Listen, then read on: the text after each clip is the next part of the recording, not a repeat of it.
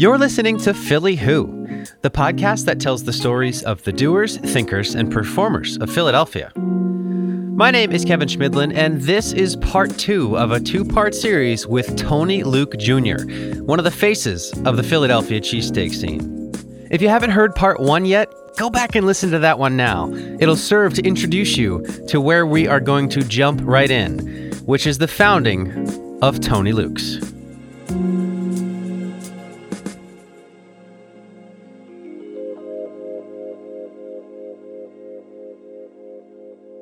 So my dad wanted to do a sandwich shop. So he drove around and there was an old doggy diner, piece of ground on Oregon Avenue. Now remember, people look at that spot now and they go, oh my God, it's the greatest spot. There was nothing there. When he found that spot, no one would put a business there. There were train tracks coming across. There was the bridge, under 95. There was a Wendy's across the street. There was nothing there. It was industrial. It was for trucks. No one would do it. Right. Now, he had no money, my father. He had sold the business. They gave him a few dollars down, and he went to get the property. But no one knew who owned it. No one. Oh, so he just drove by and said, I want that. And he couldn't find any records of who owned it. According to the records, the owner died. So no one knew or something. Now, I'm not 100%. Yeah, sure. Because I'm not my dad. He lived that. I didn't. So I'm going off memory, and it could be skewed. Sure. So, yeah. Well, anyway, he's talking to a friend of his, and he's talking about wanting to get that property. And the guy that he's talking to goes, oh, yeah, I know who owns that property. The guy died. His son has it. And he's like, do you know where the son lives? And he's like, yeah. So my father went over with no money. Literally no money. And he said, look, the property's just sitting there. I'd like to buy it. I'd like to give you X amount down and then pay you so much a month. We could write up some kind of a contract. And the kid was like, well, I'm not doing nothing with it. And he got the ground. Wow. Well, now we have to build it. Well, there's no money. Now, let me tell you something. You want me to go in your refrigerator and take out food and make you dinner? I don't care what you got. I'll find something and put it together. You want me to write you a song? Do it. Want me to serenade you? Do it. You have acting you want me to do? Do it. The only thing I know about tools is what they look like. Most names I don't even know. Yeah. So here's my father, me, my brother Nicky, and this guy Frankie are literally digging to get a foundation made to put a building up. Now my father can do everything. He's an electrician, he's a carpenter, he can do plumbing, he can lay tile, The only thing he can't do is lay a foundation, which he had to get someone to come in and do it. So here we are, 4 people building the building. So when someone says the business was built from the ground up, it was literally built from the ground up. And my father kept running and running and running. And there was no money, so we would build, stop. He would go to work. Whatever he do, driving trucks, whatever he had, we'd go to work, save up money, come back, build more. So what were you doing when you guys were building? Like, did you have to told? No, I was staying, just helping where I could at Frankie's or doing whatever I had. But I was living with my mother and father and my kids, so I really didn't have any bills. Right. You know what I mean? Yeah, it was like we were all living together, my brother, all of us. And so we built a little, and I remember it was sunny, it was hot, summertime. My father had been going 7 days straight, nonstop, and a lunch truck would pull up, and we would go to eat. And I heard this very faint cry.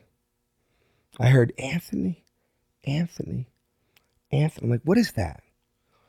And I knew it was coming from the back of the building. I go in the back, and my father's on the ground, and looks horrible. And I remember picking him up, screaming to start the truck, to get him. I didn't know what was wrong with him. Get him in the hospital. And I remember putting him in the truck. I was flying, blowing red lights to get him. And we took him to, I think it was Methodist. And I ran in. I said, my father's in the truck. There's something wrong with him. I don't know. And they came out. And his blood pressure was like he was literally a second away from a massive stroke, and he was in the hospital for quite a while, and everything got held up. And then he came back out, and we started building again, but he almost died. I mean, it literally almost killed him. Was there any consideration to stop doing that? No, because what do we do then? Right. Like, my father never liked working for anyone. He did it when he was younger, and he hated it. He can only be his own boss. So he was not going to go back to work and work for someone. But I remember we finished building it. But one day in particular, he had ordered like a truckload of cement. It was 110 degrees out in August.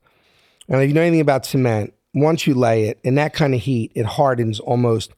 And I remember him smoothing out everything. I don't know what I'm doing. I never did cement, but I was actually not bad at it because I'm Italian, and I guess laying cement is in our DNA somewhere. I have no idea. So he finished it, and he asked me to hand him the trowel, and I walked into the cement that he just laid. And I remember him throwing it up, calling me every name under the sun, which he had a right to. And finally, we opened. Well, we're done. And I remember the night before we opened, I think he had $1,500 to his name. And it was in the drawer. It was in the cash register. Yeah, drawer. The drawer. Yeah. Drawer. I remember we were going to open up the next day, and he said to me, everything I've got is in this place. I can't start again. Like, this can't fail, or I'm done. And I remember when we were building, I was just a dreamer my whole life. I'm like, we're going to have 100 of these stores. And he'd be like, just shut up and eat. Try worry about working on the one store. I've been 100 stores already. I got 100 stores. Yeah. I'm like, we're going to be international. I'm going to take this. And he's like, how about just grab a spatula and do some actual work? And then we open. And I remember people came. My favorite story of when we opened was people come to the window. My father would be like, get their name. Don't just give them a number, get a name. Because we didn't have any, we would write everything down on paper. We had a regular cash register. And I remember the first time doing that, working the window. I'm like, how you doing? He's like, good. And now, a thing that everyone knows now, because I've said it so much, when we opened, we did not have cheesesteaks. We did not serve cheesesteaks. What did you serve? What was the menu? It was pork and chicken cutlets. Wow. And I think he did hoagies. I'm not 100% sure about hoagies. But it was pork and chicken cutlets, roast beef, not steaks. Because there were so many steak places. He didn't want to compete. Right. But we worked it. Me, my father, my brother, Nick, the kid that I had to fight with. Yeah. Back in the day, he worked there. Wow. And we were doing, I remember I used to wear this really long, I had this long feather earring, I was my father's worst nightmare. Yeah.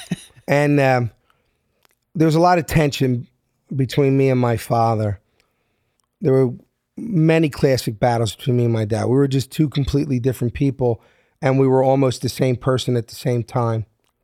Yeah. That's why he's very hard-headed. I was very hard-headed. He's very stubborn. I was stubborn. And my brother Nicky was just different than me. If my father said, this is purple, and it was red, he'd go, okay, it's purple. And there's nothing wrong with that. I'm not putting him down. He was a good son. He really was. I was trouble. Yeah. Always trouble. So in those early days, did you have any chemistry when you were working together, getting the names, working the register? We had a different, I was good at speaking with people. I always looked at myself, my father's a worker. Yeah. My brother's a worker. Now I worked, I did the grill. There's not a spot in a position I can't do. But I kept thinking, well, we need people to come here. And I was good at speaking with people. Mm-hmm. And I would do these crazy things, and they allowed me to do it. I would go to radio station. I'd bring food. I would hound them. I would do interviews. I'd be like, check over here. People be driving down the street. I'm like, you come to Tony Luke's? Who's Tony Luke? You got to come.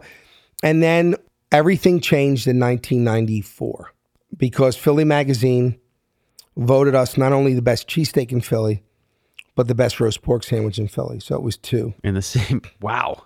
And business just doubled, and it opened the door for me to be me. Well, at what point did you start serving cheesesteaks? Was there 6 months after. High demand? People were saying was that a conversation? Everybody that came, I'm glad you brought that up. Everybody that came to the window, we didn't serve cheesesteak, so everybody would come to the window and we'd be like, we don't want to put it. And they go, yeah, we get cheesesteak. We don't serve cheesesteaks. So Rose, what do you mean you don't serve cheesesteaks? How can you be a store in Philly serving sandwiches? You don't serve cheesesteaks. So we put it on and we cut our own ribeye. And I remember if we were going to do it, we were going to do it right. And we did it thin. We did it a little differently. We cooked it a little slower, a little longer. We made every sandwich to order. And then I remember thinking, we need to start weighing things. And I literally created this scale where we would put the pork in. It was kind of a basket. I had a guy weld it where the juice would go in. It was stainless steel. And then I thought in my head, I'm like, if you're doing 15,000 sandwiches a week and where a sandwich is supposed to be 7 ounces, you're giving 9 and 10. Yeah.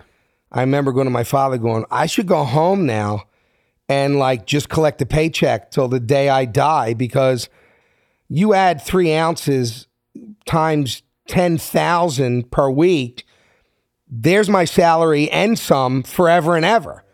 I remember like, yeah, right. And I thought, that's what I'm good at. I can make a steak with anyone.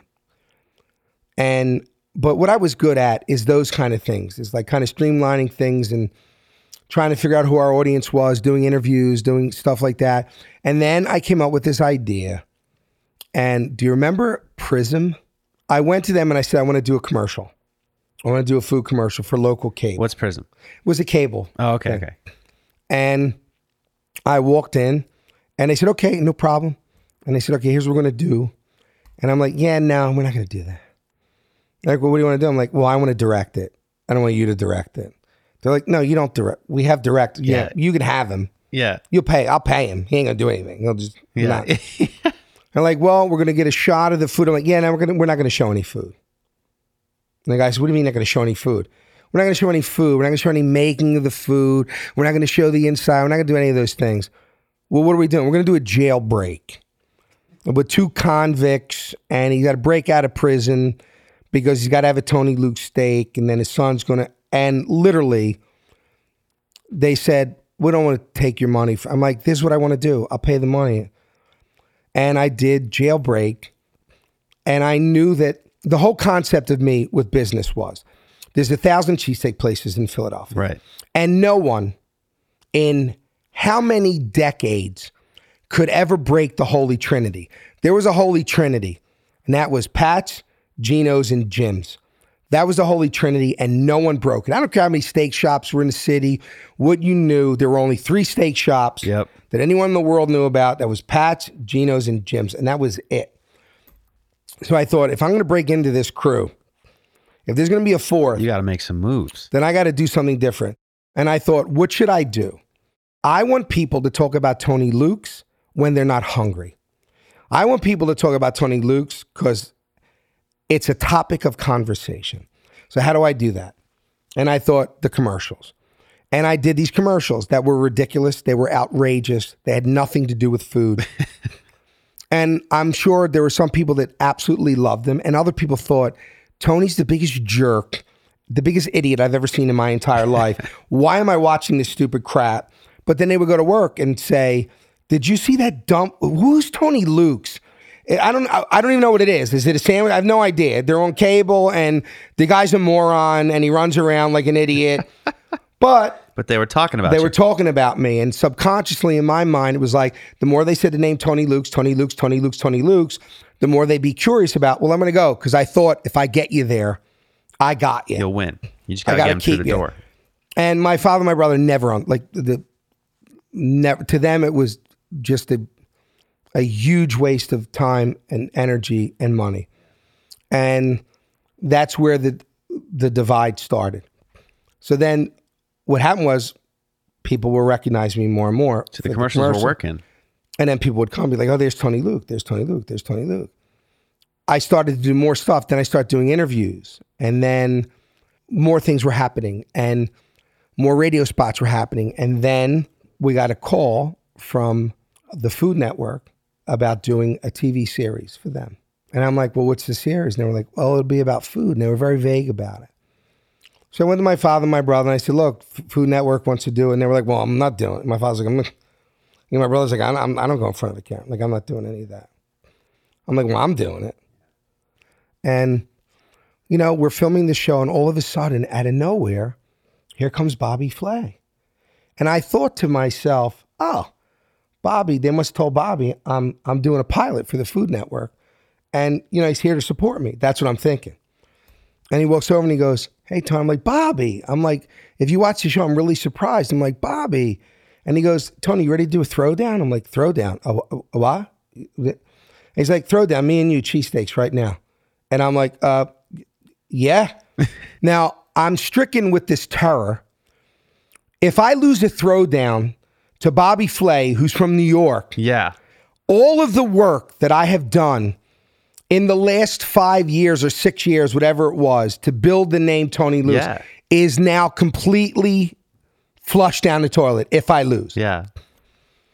So we battle. My son Tony was probably one of the best grill guys I've ever seen in my entire life, ever, anywhere. Wow. And he's running steaks, I'm running steaks, and Bobby's trying to keep up. And they showed it a million times. And I beat Bobby. And you have no idea the sigh of relief when I beat him, because you must have been so. And he said something that was kind of cool. He said, people think it's easy to make a cheesesteak. It's just a grill and some meat and a spatula. You put some cheese on it, you put it in a roll.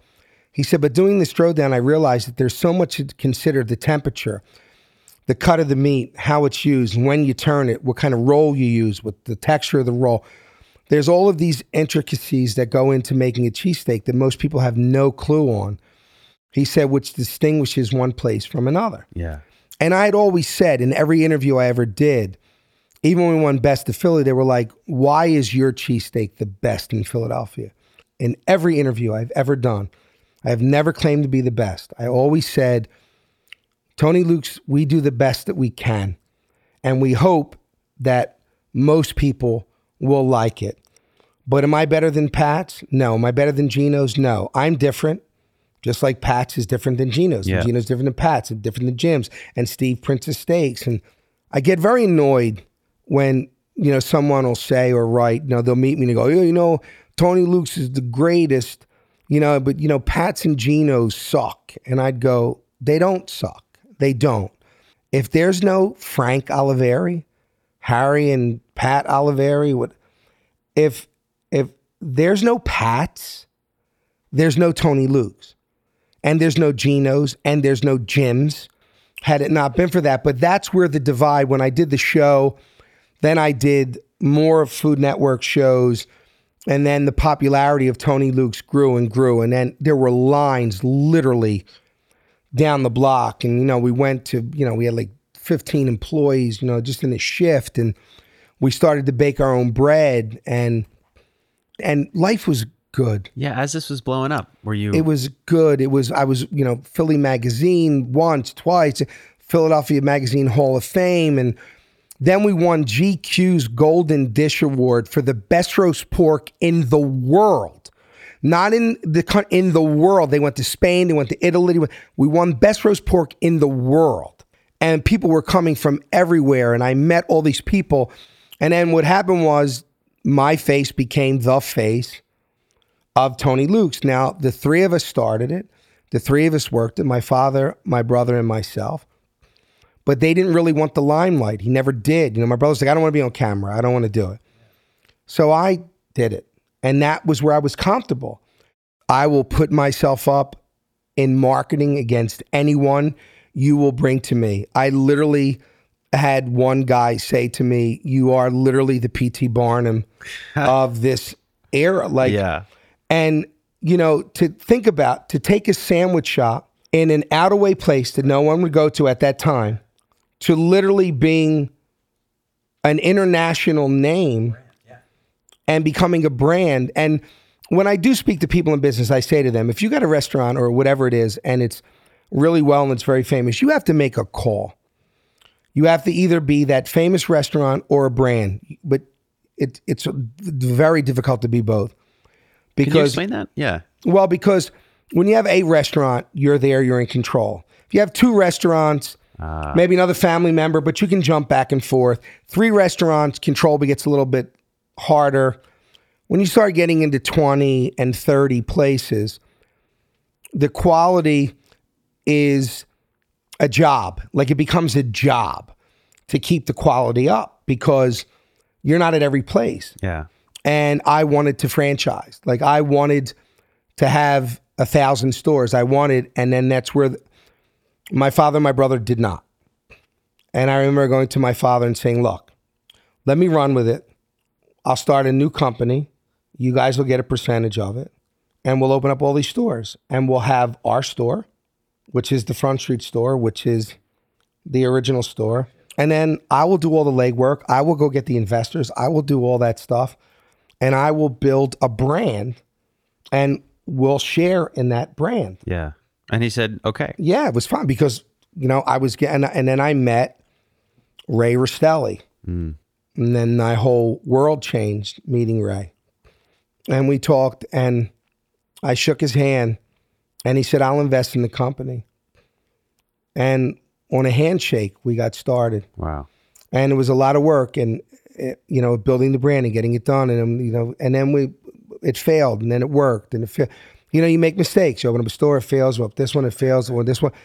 And you learn from every mistake. And Ray was fine. He was like, okay, let's go. Let's try. We learned. We'll try this. We learned. We'll try. And then things really started to go well, like really well. It was unbelievable. And then I got called to co-host a series on Spike TV called Frankenfood. And I remember, there's my picture and Josh right next to the Lion King in Times Square, and I toured with Daryl Hall, and there's my name playing the Beacon Theater on Broadway. Wow. And when you see that, you see your name there, you see your face. What's going through your head? Well, with the Times Square thing, it was good and it was bad. It led to another life of Tony Luke Jr. Yeah. And it was a very self-centered, egotistical. You make the mistake of believing what people write about you. You're on a billboard in Times Square. You're on a national TV show. And humility takes kind of a back seat. And people, I got flown everywhere first class and driven everywhere first class. I had people that did makeup. I had people that did my wardrobe. And you get caught up in this unreal life because it is unreal. It's not real. And you start losing sight of the things that are really important in life. Everywhere I went, people would come, and I remember being at the store, and I was upstairs with my dad, and I can see it from his perspective now. See, the problem was I never had a real relationship with my father. And he never was proud of me. Like, never. Because I didn't work with my hands. Right. And it sounds like he wouldn't really understand or just doesn't buy into. No, he was not a stupid, very intelligent man, my dad, really. But he didn't understand, like, he thought all of that was crap. Like, right, it didn't respect it as much as working with your hands. Right. So what I did was, like, he couldn't fathom how I could be making this kind of money to go on a TV show, to be funny with food. Like, you make money with your hands. You're a plumber. You make stuff. What do you do? That's not work. That's playtime. And you're making money. And I remember I was up in his office and one of the employees came up and said, there's a bunch of people downstairs that want to take a picture with Tony. What do you want me to tell them? And I said, I'll be right down. And he looked at me and he said, I don't get it. And I'm like, you don't get what? And he was like, what have you ever done in your life that someone should want to take a picture with you?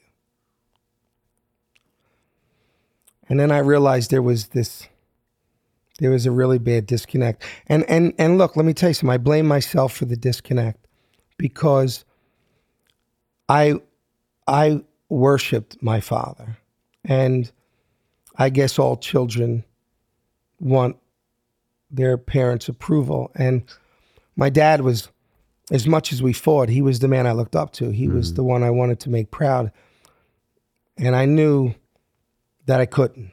But then what I tried to do to overcompensate which I believe drove my father and my brother further away from me, was in this urgency of making my father proud of me and this desperation. I would try to say, look what I've done. Like, hey, Dad, I just did a movie with Dennis Hopper and Giovanni Ribisi. You know what I mean? I just, you know, all of his friends would be like, you know, your son's in a, you know, they're just home in a movie. You know, I'd be like, yeah. What I didn't, again, I can't speak for my dad. But I think what I wind up doing was, in my desperation for his approval, it came off braggadocious and cocky. So when you were saying, hey, Dad, look what I've done, it felt like you were hey, saying, hey, look at this. And look, you know what I mean? Yeah, look what I did. Right. I remember an incident where, you know, they wanted to take a picture, and I guess my brother showed him to my father, and they were like, no, Tony Luke. Like, I want to take a picture with him. You know, my brother was like, that is Tony Luke. He's like, no, the guy on TV. And I know that bothered him. There started to build, I guess, an inner resentment. Yeah. You know, and I remember being at my brother's, and there'd be comments like, well, how come you're on TV and your brother's not? I didn't think much of it then, because my brother didn't want to do it. Right. Like, he didn't want to be on TV. Right. That wasn't what he wanted to do. But I think as the business got bigger and bigger, the divide between us got bigger. But I didn't know that. Like, I kind of was oblivious to it. But it was getting bigger and bigger, and my father's getting more and more distant. And then everything they felt came out. And it was... Was it a surprise? To me, it shouldn't have been, but it was. And, you know, to know how they really felt. You know, you never see your part in it. But I had a big part in the way they felt. But I mean, in the end, it just went down to what I did was not what they believed had any value. The value was only in the making and the food. So we never were going to see eye to eye on that. And you talk to people and you get both sides. So, and then people kind of, you know, then when I got hit with the lawsuit, I had no idea. And then my father went on television. And then I told my side, he told his side. And then people took sides. People wouldn't talk to me. Friends of my dad wouldn't talk to me anymore. Uncles wouldn't talk to me anymore. And there were people who would talk to me, wouldn't talk to him. And it was horrible. And I really labored over it, because I love him and I love my brother, and I still do. And I hate that all that went down. And, you know, my business took a hit. And I remember telling Maria, I get hit every day, Maria, and I don't know why. Like, I'm strong, but my knees are buckling. And she said to me, God's preparing you for something. I just don't know what it is. And I'm like, well, what could it be? Show canceled, job, family split apart, no money coming in. I mean, what else can happen? And then I got the phone call that my son died.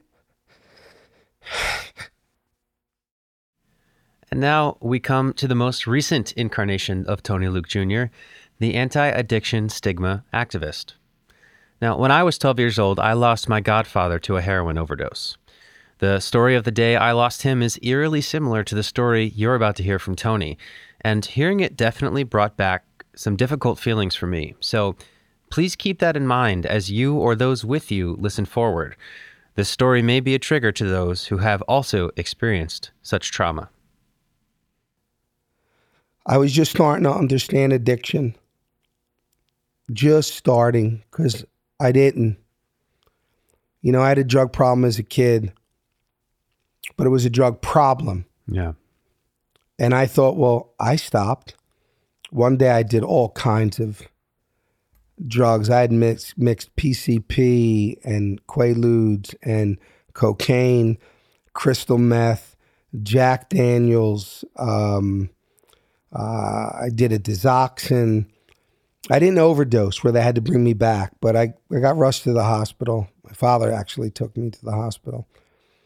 And, he was furious. I was young at the time. Yeah. Do you remember around where you're a teenager? Yeah, I was a teenager. And, the doctor told my father I smoked marijuana for the first time, and I kind of freaked out.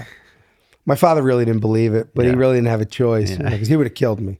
I remember saying to him, if you hit me now, I'll die. And I stopped. Just like that? Yeah, because I had a drug problem. Right. And I didn't learn later on, which is when I speak now. I try to explain to people that someone with a drug problem and someone suffering from addiction are two completely different people, that are not the same people. Tony had very low self-esteem, suffered from depression a lot, which is why he suffered from addiction. He went into rehab. First time I forced him in, the second time he wanted to go. He fell, Percocets, OxyContin, but not heroin. Because to be honest, he always worked. He could afford to go on the street and buy OxyContin. And, he's not someone that's not doing an OxyContin a day. It's someone doing, 12 OxyContin a day, 15 OxyContin a day at $35 a pill. So he's losing his house. Every penny he makes is going towards his addiction. And I would yell at him and we'd fight that he couldn't just stop. What is wrong with you? Because I didn't know anything about addiction. I didn't. And before he died, I got to know it. And he came to me and he said, what do I do, Dad? And I said, you got to get a job, Tony. I'm in a lawsuit. I can't give you I don't have it. All my stores are franchised. I don't own any of those stores. People go, we got 27 stores. No, they're all franchised. I don't own them. So I can't put someone in a store. Like I can't walk in, they're franchised. So I said to him, you got to apply for work. Because all he ever did was work for my dad or me. So he applied. And I said, Tony, you could do it. You're great in the kitchen. Like, as much as I do, if not more. Like, you can design it. He was great at designing kitchen. Like, any restaurant would be happy to have you as designer, opening. And he applies to this company that's building. He goes in for an interview. He gets accepted. Not only does he get accepted, he gets a job making more than he was making before. So he's proud of himself. Now he's clean a year at this point. Because the job, everything, he was really working at it. He's so proud to come over to me and every day show me an email. Dad, look, because he didn't believe in himself. Look what they said about my work. And it would be an email and it would be, outstanding work today, Tony. Unbelievable. And then he comes to me and I've never seen him so happy in his entire life. And he came to me and he said, they're going to give me my own store. Like, look at the email that I'm going to head the brand new store that they're opening. And I said, I told you. And he's like, I can't believe it. I can't. Because when you suffer from addiction, you've done a lot of things and you feel that you can never come back from that no one will ever believe in you again. And it was his first day. And they were going in for training. And he called me hysterical, crying. I'm like, what happened? And he said, I got fired. I'm like, what do you mean you got fired? I walked in, they called me into the office and said that they don't think that I'm the right fit. And I was like, what are you talking about? You offered me the store. Like, have I not been doing it? Yeah, it just doesn't work. We're sorry. We don't really think you can get what we need at this time. And we got to let you go. And when I tell you, it literally was the nail in his coffin. And then he went right back to you. Like, it was the affirmation. Yeah. That you suck. And he said, I don't get it. And then I went online, which in the 2 months that they trained him, they failed to do, whether they just didn't get to it or it was the last thing to do. And I typed in his name, and the first thing that popped up was for him getting arrested at Walmart on drug charges. And I know for a fact that they Googled him, saw that he had an addiction problem, and that he had robbed from the store, and they fired him. Wow. They couldn't tell him that, and it crushed him. Absolutely. To this day, I will never eat in one of those locations to this day. He was devastated. And he slipped back, and I found a way to acquire the store that we have now, the one that the only one that the brand owns, which is in Sicklerville, New Jersey. Oh. That's the store I'm at every day. He said, I've really been humbled, Dad. I said, Tony, it's going to take time for people to, but we got this, Dad. I got you. And he had no health insurance. He had been in a car accident the year prior, and he got hurt pretty bad. And he couldn't take pain meds. He was on like a muscle relaxer, and he was on antidepressants because he was dealing with depression, but now he had no health insurance. So, and I remember he was in so much pain as he was working.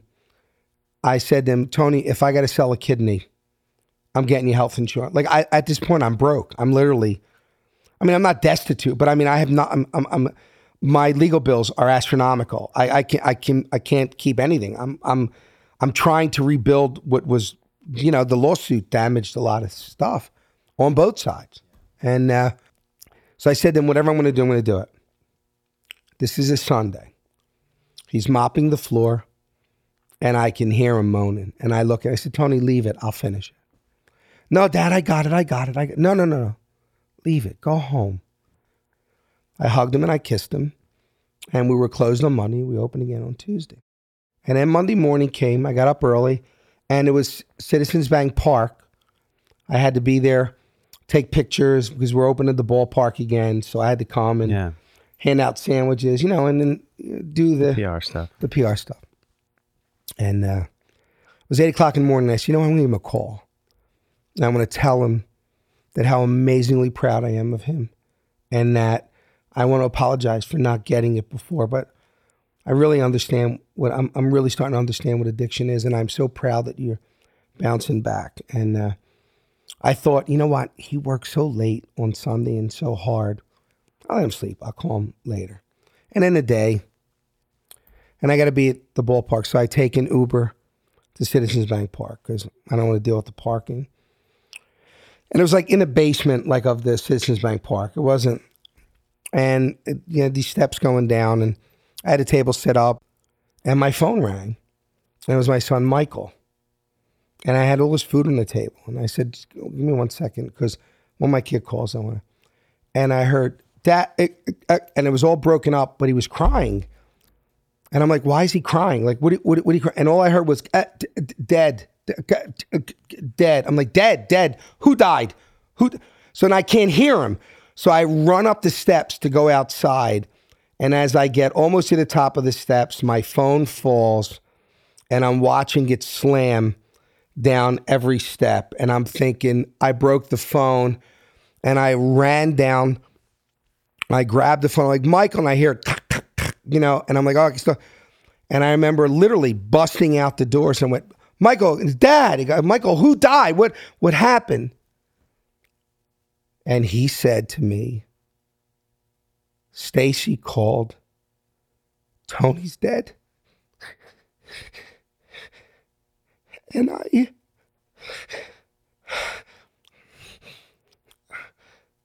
remember I just fell.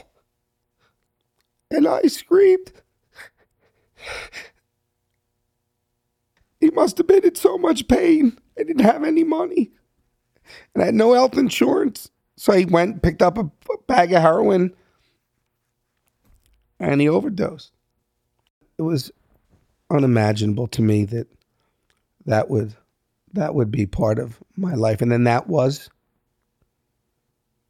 the incarnation of another life. A different Tony. And Is that the Tony I'm talking to? Yeah. I took 2 weeks off. I went back to the store. It wasn't long after that, which I didn't realize some people take a year. Like I was going to say, I went that's right, it. Yeah. And it was a couple weeks, and I was sitting at a table, and an elderly gentleman came in. He hesitantly walked up to me,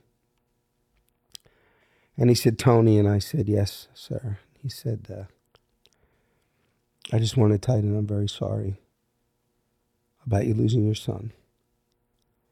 Because the paper just said, and the news was all over it, and it just said, Tony's son passed away. It didn't say how he passed away. It just said he passed away.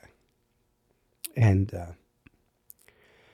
he said, "Do you mind if I ask you how he died? Was it cancer?" And I said, "No, he died of a heroin overdose." And he got real angry, and he said, "Damn it, see what these kids do, how they destroy your life, what they do." And I just thought, wow, that is the way my son was looked at every single day of his addiction. And it was like, I didn't get mad at the guy, I really didn't, because he didn't get it. I hadn't gotten it.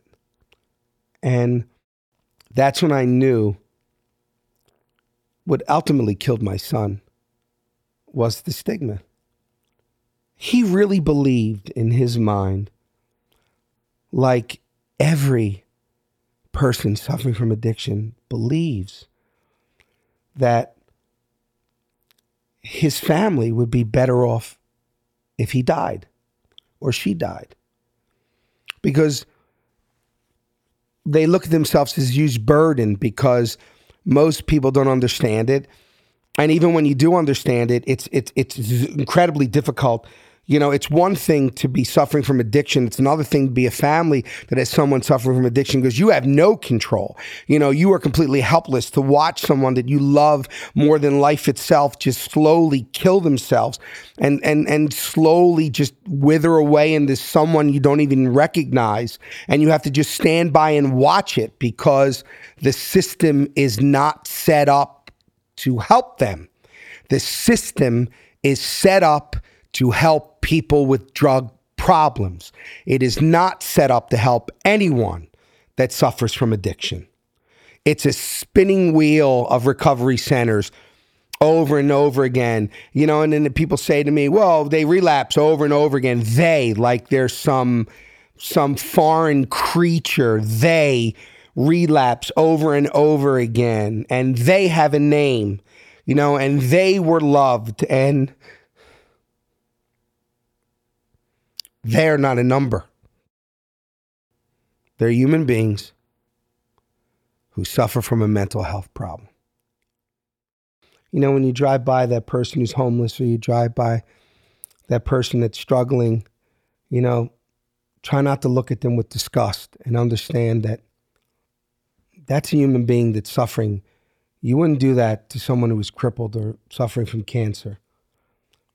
So don't do it to them. And I tell everyone suffering from addiction, you really are not a lost cause. You really are loved. And I can tell you for an absolute fact that your family is not better off if you died. They are not. And just make an effort to understand it more, because it affects everyone. It touches every single life.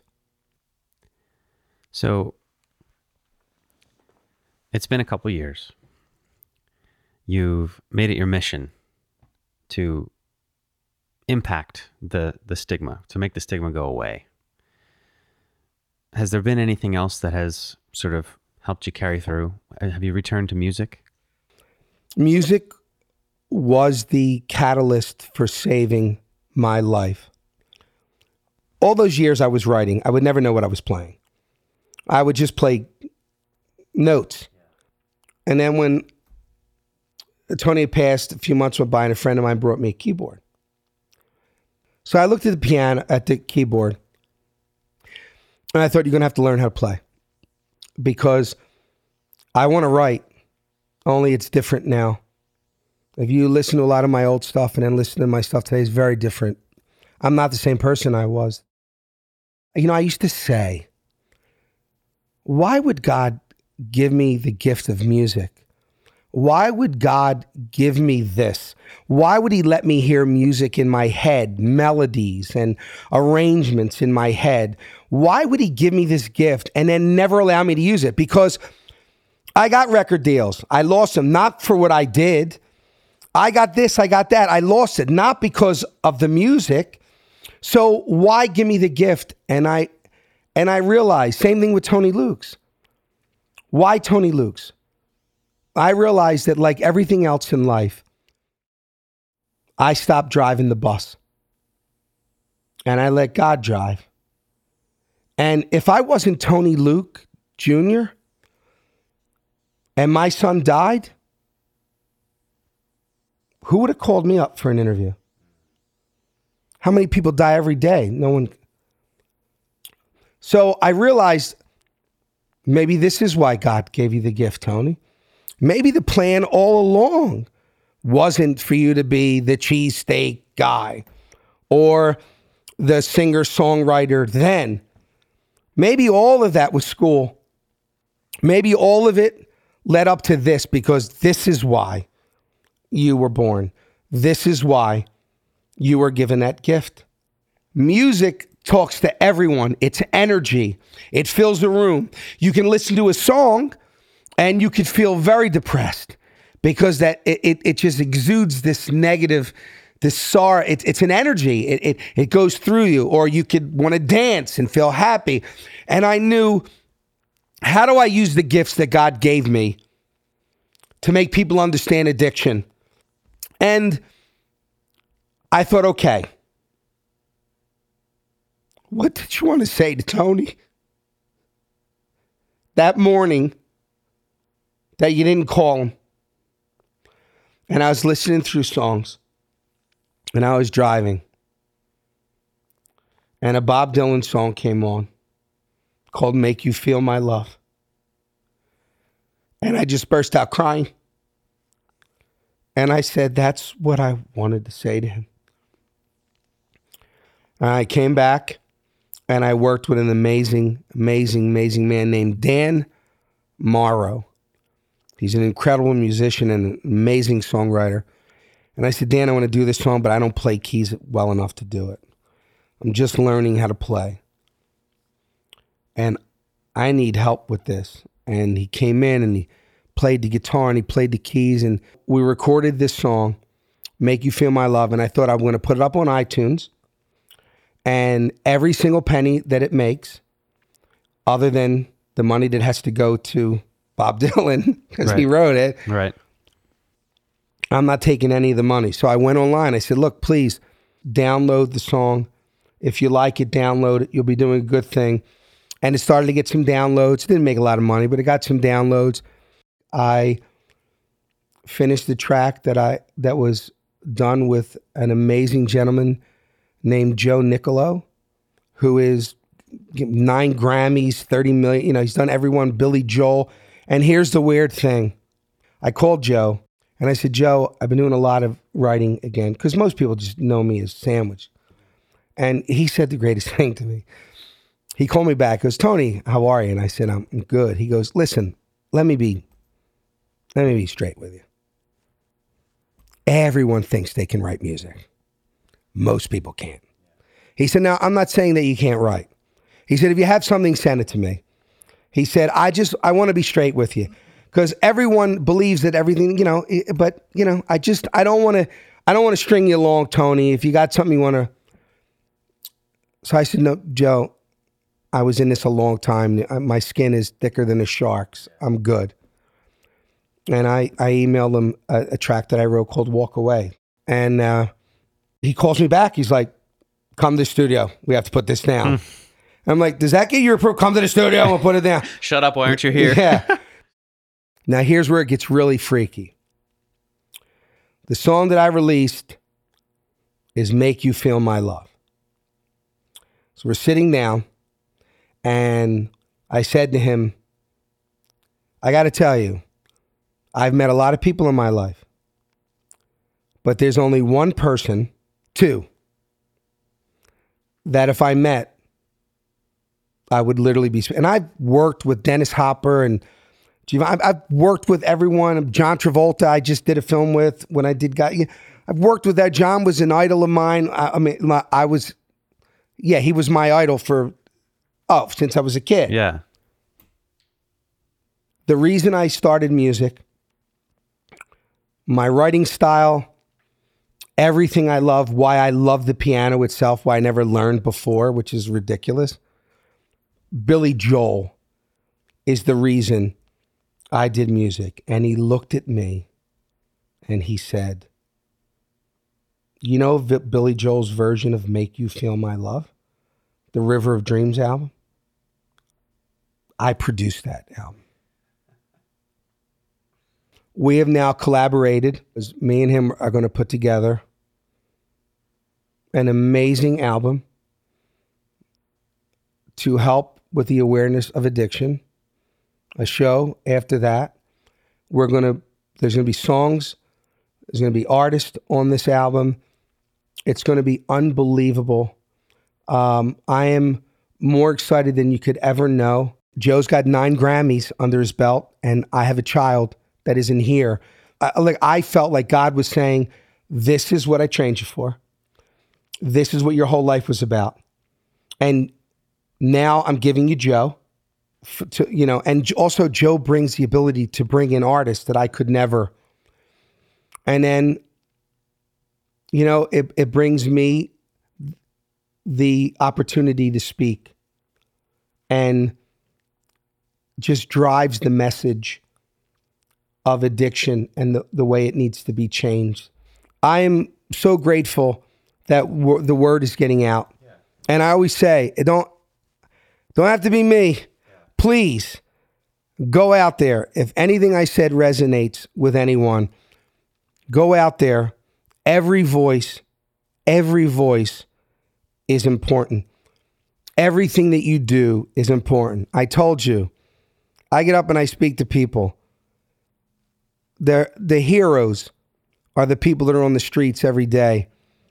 The heroes are those people that are out there on their own time, giving AIDS tests and doing everything they could and bring people in and bringing them into their homes and getting them into recovery centers and making life.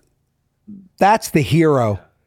And it's sad. It saddens me that they don't know, the world doesn't know their name, because that's who's making a difference.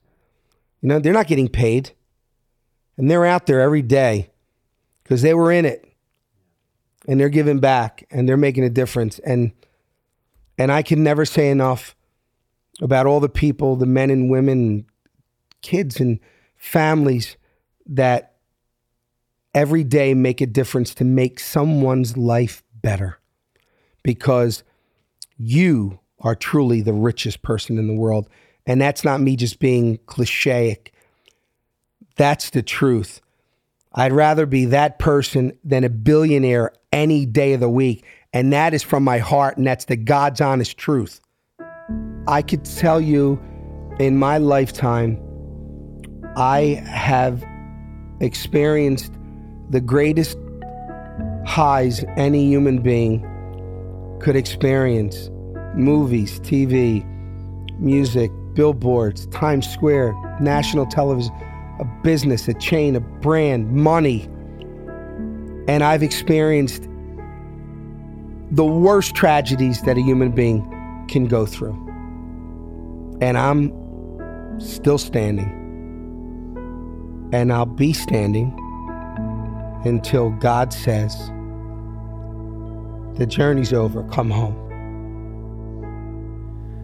For more on Tony Luke Jr. and his mission, you can check out the show notes or head to podphillywho.com/Tony. If you like the show, be sure you're subscribed and leave us a rating. You can also follow along on Twitter and Instagram at PodPhillyWho. Philly Who is a Q9 production. This episode was produced, edited, and hosted by me, Kevin Schmidlin, with associate production by Angela Gervasi and Bryce LaBelle, music by Lee Rosevere, artwork by Lauren Carhart, and a very special thanks to Bob Moore. For Philly Who, my name is Kevin Schmidlin. Till next time.